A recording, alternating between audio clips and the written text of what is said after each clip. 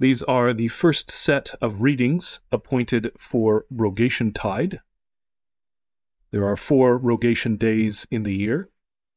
April 25th, the Feast of St. Mark, is always a Rogation day, the major Rogation day. And the Monday, Tuesday, and Wednesday preceding the Feast of the Ascension are always Rogation days as well, the minor Rogation days. In 2023, those fall on May 15th, May 16th, and May 17th.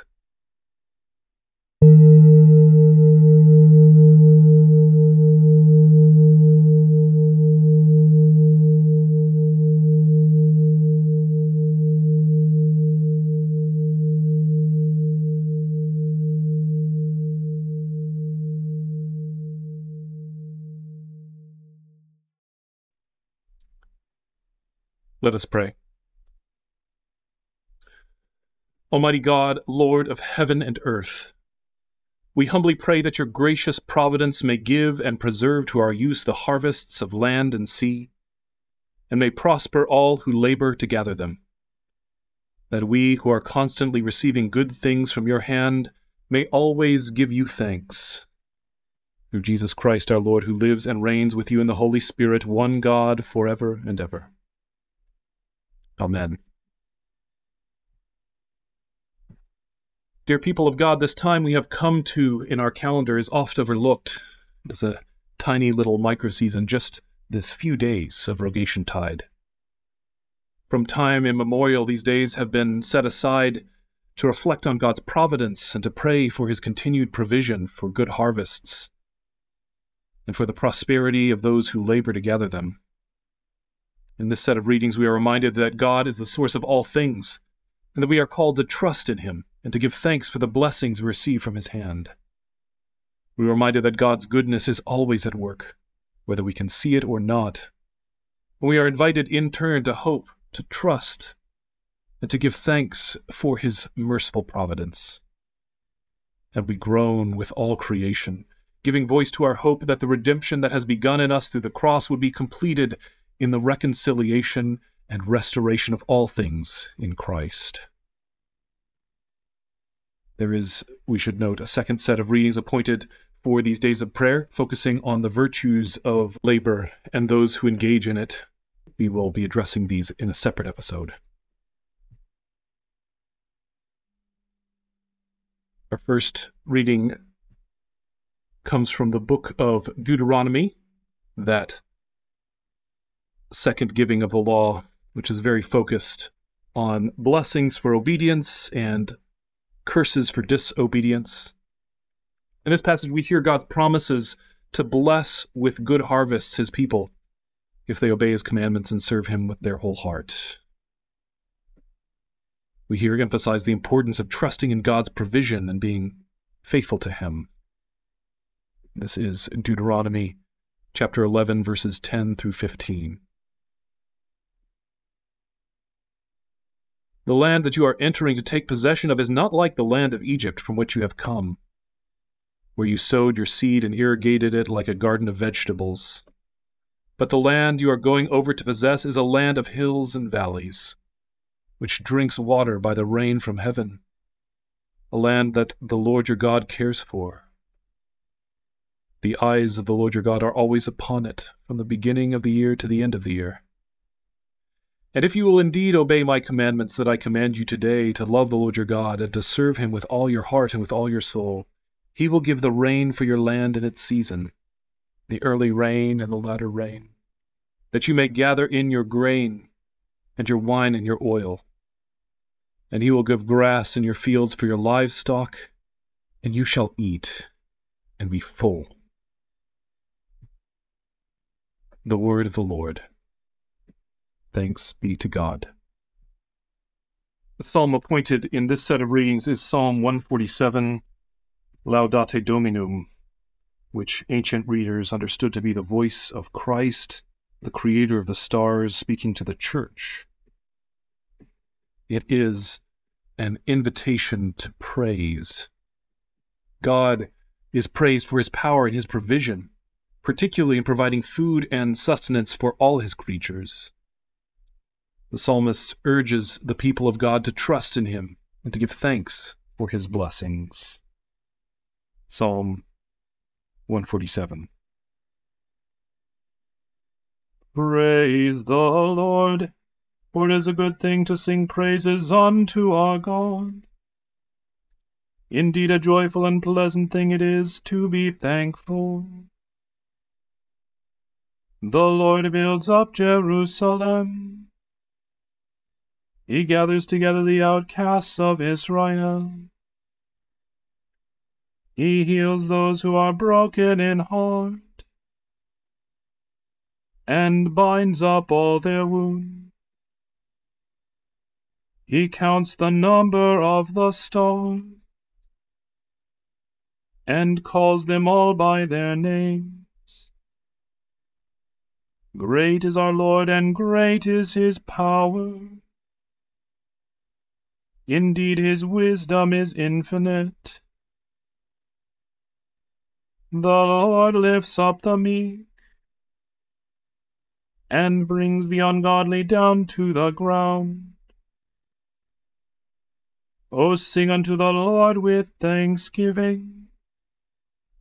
Sing praises with the harp unto our God, who covers the heavens with clouds, and prepares rain for the earth, and makes the grass to grow upon the mountains, and plants for the use of man, who gives food to the cattle, and feeds the young ravens that call upon him. He has no pleasure in the strength of a horse, neither does he delight in any man's strength. But the Lord's delight is in those who fear him, and put their trust in his mercy. Praise the Lord, O Jerusalem. Praise your God, O Zion. For he has made strong the bars of your gate, and has blessed your children within you. He makes peace in your borders, and fills you with the finest of wheat. He sends forth his commandment upon earth, and his word runs very swiftly. He gives his snow like wool, and scatters the white frost like ashes. He casts forth his ice like crumbs.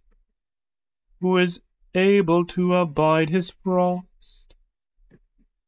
He sends out his word and melts them. He blows with his wind, and the waters flow. He declares his word unto Jacob, his statutes and ordinances unto Israel. He has not dealt so with any other nation, neither have they knowledge of his laws. Praise the Lord. Our next reading comes from the letter of Paul to the Romans. Here we hear of Paul speaking of the future glory that awaits those who believe in Christ, even in the midst of present sufferings. He encourages believers to hope in the promises of God and eagerly await the redemption of their bodies. This is Romans chapter 8, verses 18 through 25. For I consider that the sufferings of this present time are not worth comparing with the glory that is to be revealed to us. For the creation waits with eager longing for the revealing of the sons of God. For the creation was subjected to futility, not willingly, but because of him who subjected it, in hope that the creation itself will be set free from its bondage to corruption, and obtain the freedom of the glory of the children of God. For we know that the whole creation has been groaning together in the pains of childbirth until now. And not only the creation, but we ourselves, who have the first fruits of the Spirit, groan inwardly, as we await eagerly for adoption as sons, the redemption of our bodies. For in this hope we are saved. Now hope that is seen is not hope, for who hopes for what he sees? But if we hope for what we do not see, we wait for it with patience. The word of the Lord. Thanks be to God. In our gospel lesson, we hear two parables from Mark's gospel, two parables of growing things. Jesus compares the growth of the kingdom to the growth of a seed. First, a seed that grows of itself, and second, a seed that grows from its tininess into something great. Both of these, he tells us, teach us something about the kingdom, about its growth, its manifestation in our broken and barren world. This is Mark's Gospel, the 4th chapter, verses 26 through 32. Jesus said, "The kingdom of God is as if a man should scatter seed on the ground. He sleeps and rises night and day, and the seed sprouts and grows, he knows not how. The earth produces by itself first the blade, then the ear, then the full grain in the ear. But when the grain is ripe, at once he puts it in the sickle, because the harvest has come." And he said, "With what can we compare the kingdom of God, or what parable shall we use for it? It is like a grain of mustard seed, which, when sown on the ground, is the smallest of all the seeds on the earth. Yet when it is sown, it grows up and becomes larger than all the garden plants, and puts out large branches, so that the birds of the air can make nests in its shade." The word of the Lord. Thanks be to God.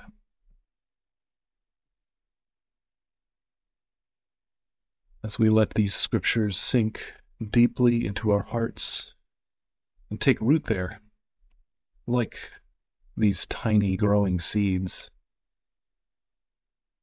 let's give attention to a poem of Gerard Manley Hopkins, that great imaginative poet who is obsessed with God's glory and grandeur revealed in created things and small things.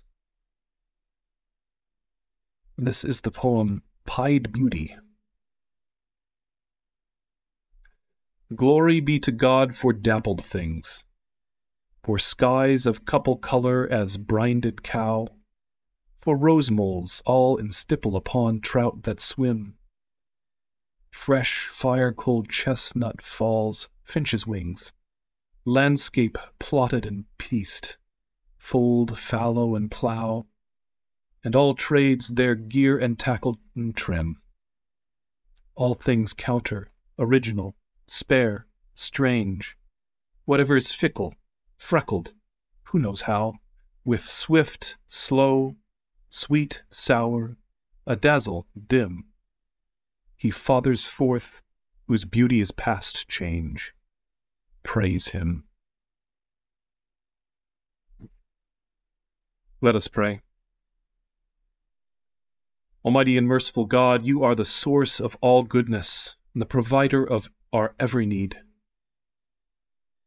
As we remember your gracious providence during these days, we give you thanks for the harvests of land and sea, and for those who gather them.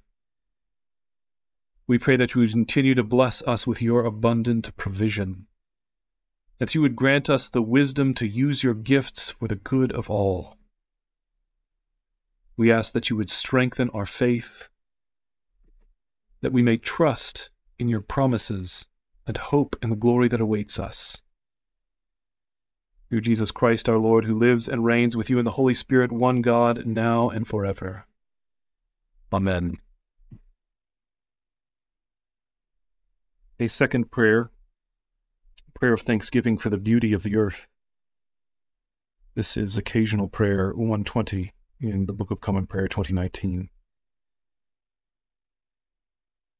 We give you thanks, most gracious God, for the beauty of earth and sky and sea, the richness of mountains, plains, and rivers, for the wonder of your creatures large and small, and for the loveliness that surrounds us. We praise you for these good gifts and pray that we may safeguard them for our posterity. Grant that we may continue to grow in our grateful enjoyment of your abundant creation, to the honor and glory of your name, now and forever. Amen.